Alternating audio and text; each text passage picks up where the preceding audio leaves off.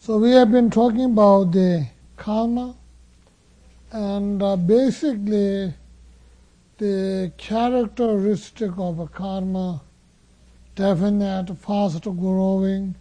One does not meet with the karma which cause. One does not meet the result which one has not created the cause. And once you have created the cause, the result is bound to be met. And these are basic principles of the karmic system. And we did talk them in detail during the different Lamrim teachings, as well as the teachings of the three principles and the foundation of perfection, all this. And in addition to that, last couple of Tuesdays, we have been talking very interesting traditional Hindu, Buddhist, mythological, or in some cases, true incident and stories which has been used by the traditional Tibetan Indian masters for this particular teaching. So on the basis of this particular book, which the Mongolians, 3 volumes of this, and almost all the points of the Lamrim, only talking about these strange stories. And through the stories, they are establishing the points of the Lamrim. Some are straightforward, some are a little bit of mythological stories. And I was talking with somebody yesterday, and I said, they said, oh, it's an interesting story. And I said, that's a true story. And the person said, come on, how can there be a golden elephant and gold doves? So anyway, some of them I think in the Hindu Buddhist mythology, and most of them are true story. And out of which, the last Tuesday, I asked Kathy, what am I supposed to be talking today? And she said, you're supposed to be telling the Odayana story today. And so Odayana story is a long, long story. So, and I forgot, I grabbed the book and brought with me today. While you were saying the prayers, I tried to read it or whatever. Anyway, I got through a little bit or halfway through. But the point is, why give you so much example for the karmic thing is, all other points that we talk in the Lamrim are logically can be established within the individual's mind. I mean, we cannot say they're scientifically proved, but logically it can very strongly establish within the individual mind. And the karma things, there's nothing logical to say. And so it is really, it is logical, very logical. One doesn't meet the result which one not created cause. Once you created cause, you're bound to meet the result. They are very logical. But that's much, and you cannot prove it here and there. So where Buddha taught and Buddha shared with the people is by telling the stories. And many of them are not only based, where I said is wrong. I should not say stories. I should have said the incidents that had taken place. So which makes a different understanding in the Western mind. The incidents that had taken place. And sometimes even Buddha himself goes in a very strange place. For example, in one place, there happens to be a very funny fish. Some place in India, during the Buddha's lifetime, very strange, huge fish, which has some kind of 18 different heads or something, pulled out of the water by the fishermen, and by the fishermen, and then everybody is going there and watching and making jokes and making fun and all these things. So there was a fish pull out, and everybody goes there and making it's sort of an interesting thing to become entertainment. So Buddha also went there and walked by, and there's a non-Buddhist teachers and scholars, and rather anti-Buddhist teachers and scholars says, this Buddha is a strange fellow, he can't even sit straight and meditate. Why is he going for entertainment sake to look at some strange place like this? So Buddha walked by, and Buddha blessed that fish, and so that he can speak in the human language or something. It's very interesting. So Buddha asked, who is your non-virtuous teacher? Who was your non-virtuous teacher? And the fish replied, my mother. And he said, how come? He said, he has been having a debate somewhere with some group. So he was afraid that he's going to be defeated. So he was worried. So the mother said, don't worry about it. And if you are losing your debate, you can call the people, debaters, by name and tell them that they look like a pig, or you look like a dog, or all these sort of big names. So they will be embarrassed, or maybe they get disgusted with you, and they will not talk to you, and then the public will think you win.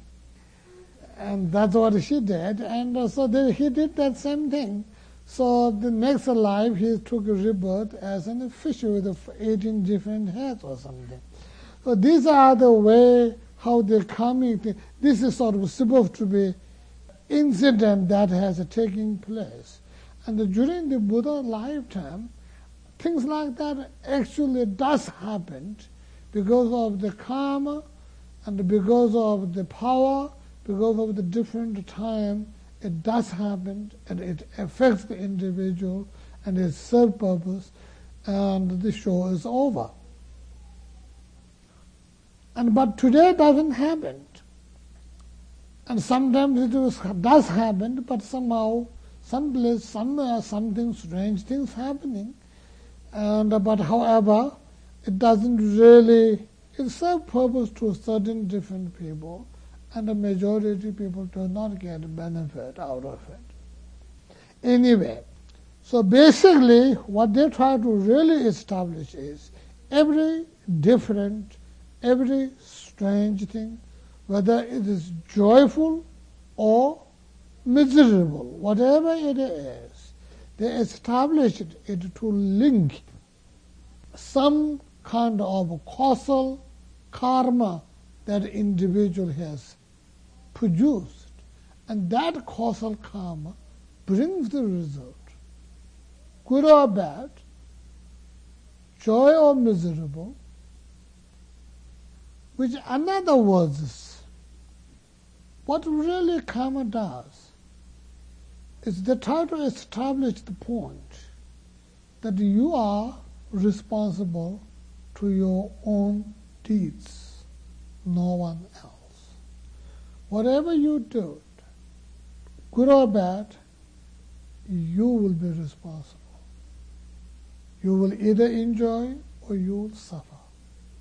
Whatever may happen in our life, it is nobody has created, nobody made us suffer, nobody made us joy. It is our own deed. Karma really means that. When we say cause and effects, people say, yeah, okay, understandable. But in other words, cause and effects tells you you are responsible of your own, no one else. We can always blame to somebody. If so and so has not done that, I would not have suffered like this. If so and so did this, I would have been better now.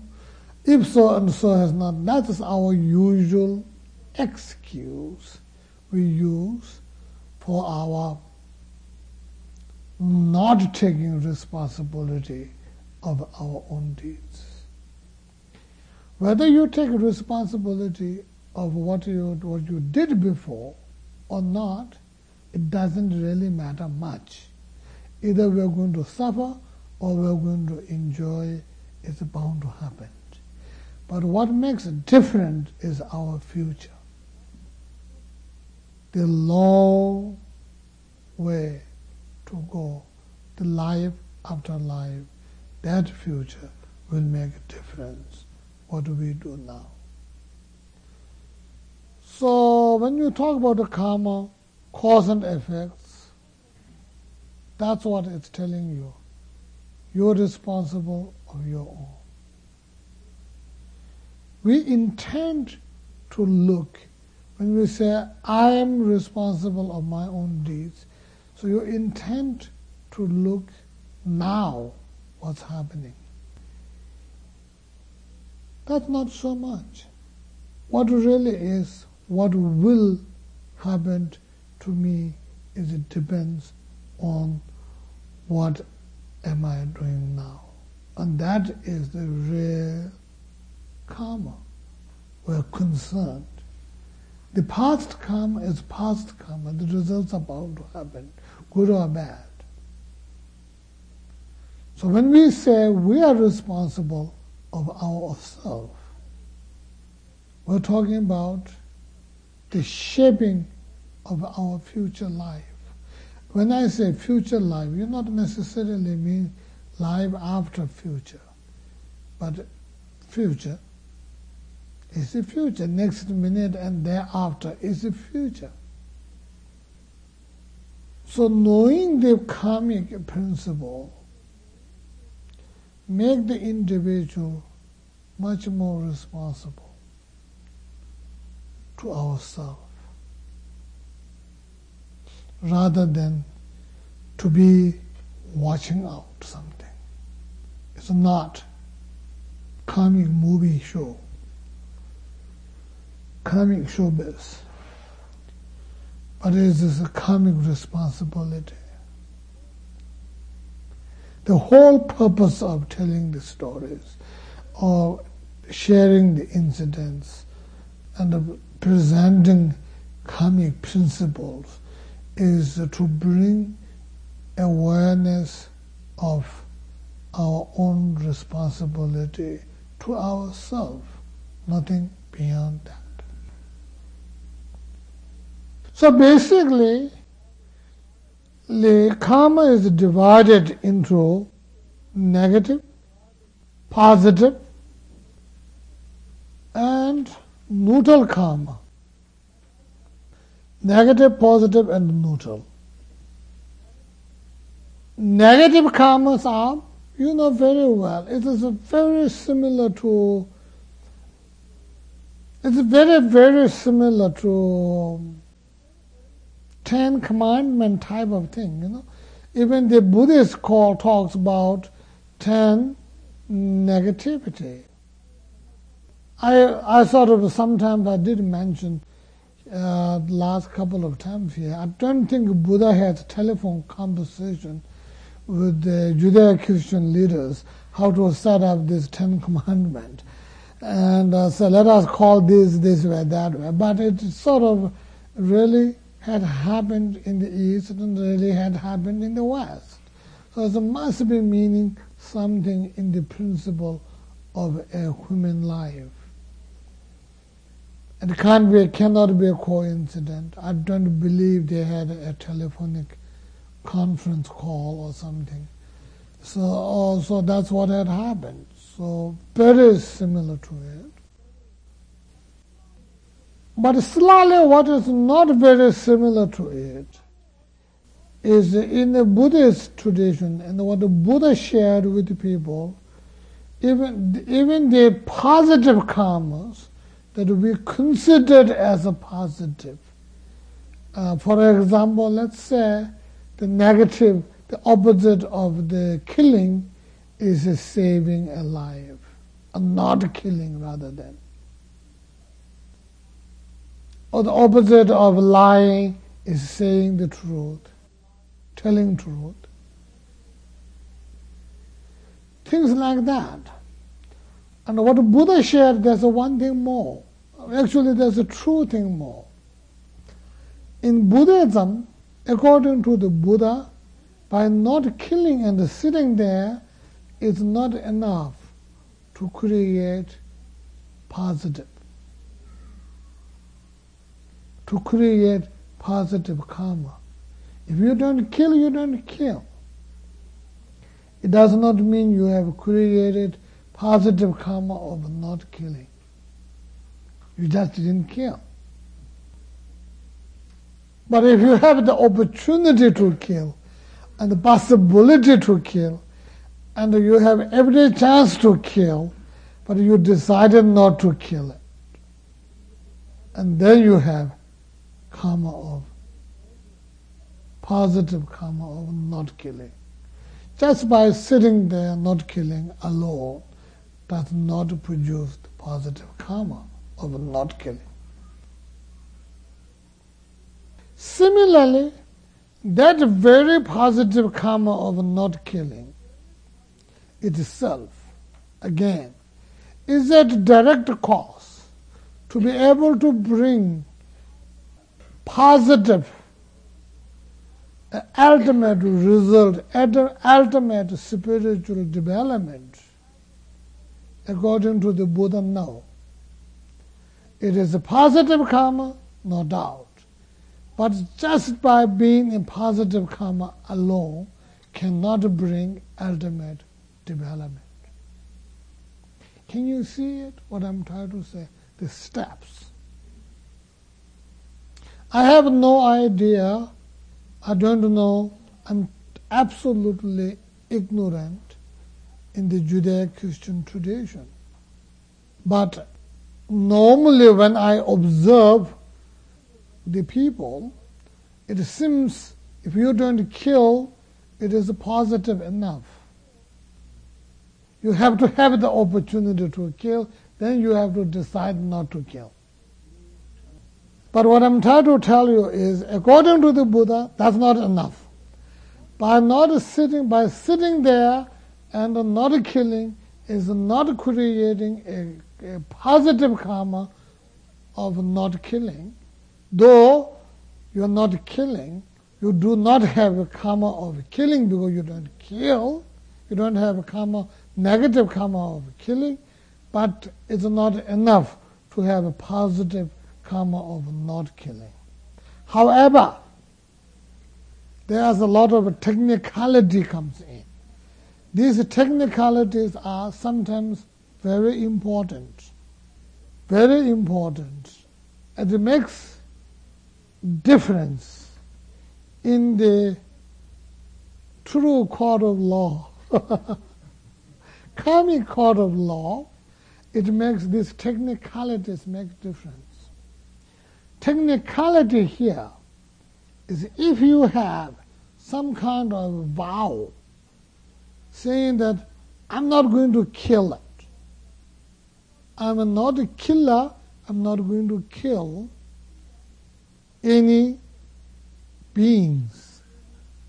If you have that type of vow, then as long as you are not killing, you're sitting, you're sleeping, you're drinking, you're walking, you're chit-chatting, gossiping, whatever you may be doing it, all this period you are creating a karma of not killing because of that technicality point of vow. So the vows that you have are plays a very important role in karmic. In positive and negative karma, they play a very important role. As well as in positive karma, it plays a very important role. As well as in negative karma, it also plays a very important role. If you don't have the vow, you just have to kill it. You kill it, it's over. You have a killing karma. That's the end of it. Whatever the karmic consequences will be, that's it. But if you have a vow, and if you kill it, and you have additional breaking vow too, so it becomes additional problem. In negative, but additional advantage in positive. That's what it is. So that is, I'm using the killing as one example, but that is applicable to all 10 non-virtuous karmic activities. It's all applicable to them, plus 6 root delusions. It is also applicable to this. So like vows and commitments play a very important role as far as karma is concerned. And the vow, when I say vow, again, the vow also has rules and regulations. And if you make a vow in between two persons, or you make a vow to yourself, it might not necessarily be true vow at all. Maybe it's a vow, but that might not be the vow that you gain those advantage and disadvantage. It might not be. It might not be. So vow also has its own little system and its own little rules and regulations. So that is how it works. Again, I'm just simply throwing, I'm not talking vows here today, so I'm just simply telling you that. I mean, I promised myself, or I made a commitment with myself and my friend, and that might not be, that is a vow, but a vow of another kind of vow. The vow that I'm not talking about that kind of vow. I'm talking about a vow that is sort of like a Vajrayana vow, or Mahayana vow, or self-liberating vow, or that type of categorical vows, or refuge vow, or something like that type of vow. I'm talking about it. I'm not talking about the basic created vows. So that is another technicality here. The third one is also most important here. On the karmic point, again, the technicality or whatever it is, the reality or technicality here, the most important point is the motivations. The motivation here is, again, I'm not talking about the usual motivation. I have good motivation. I did it for better for you.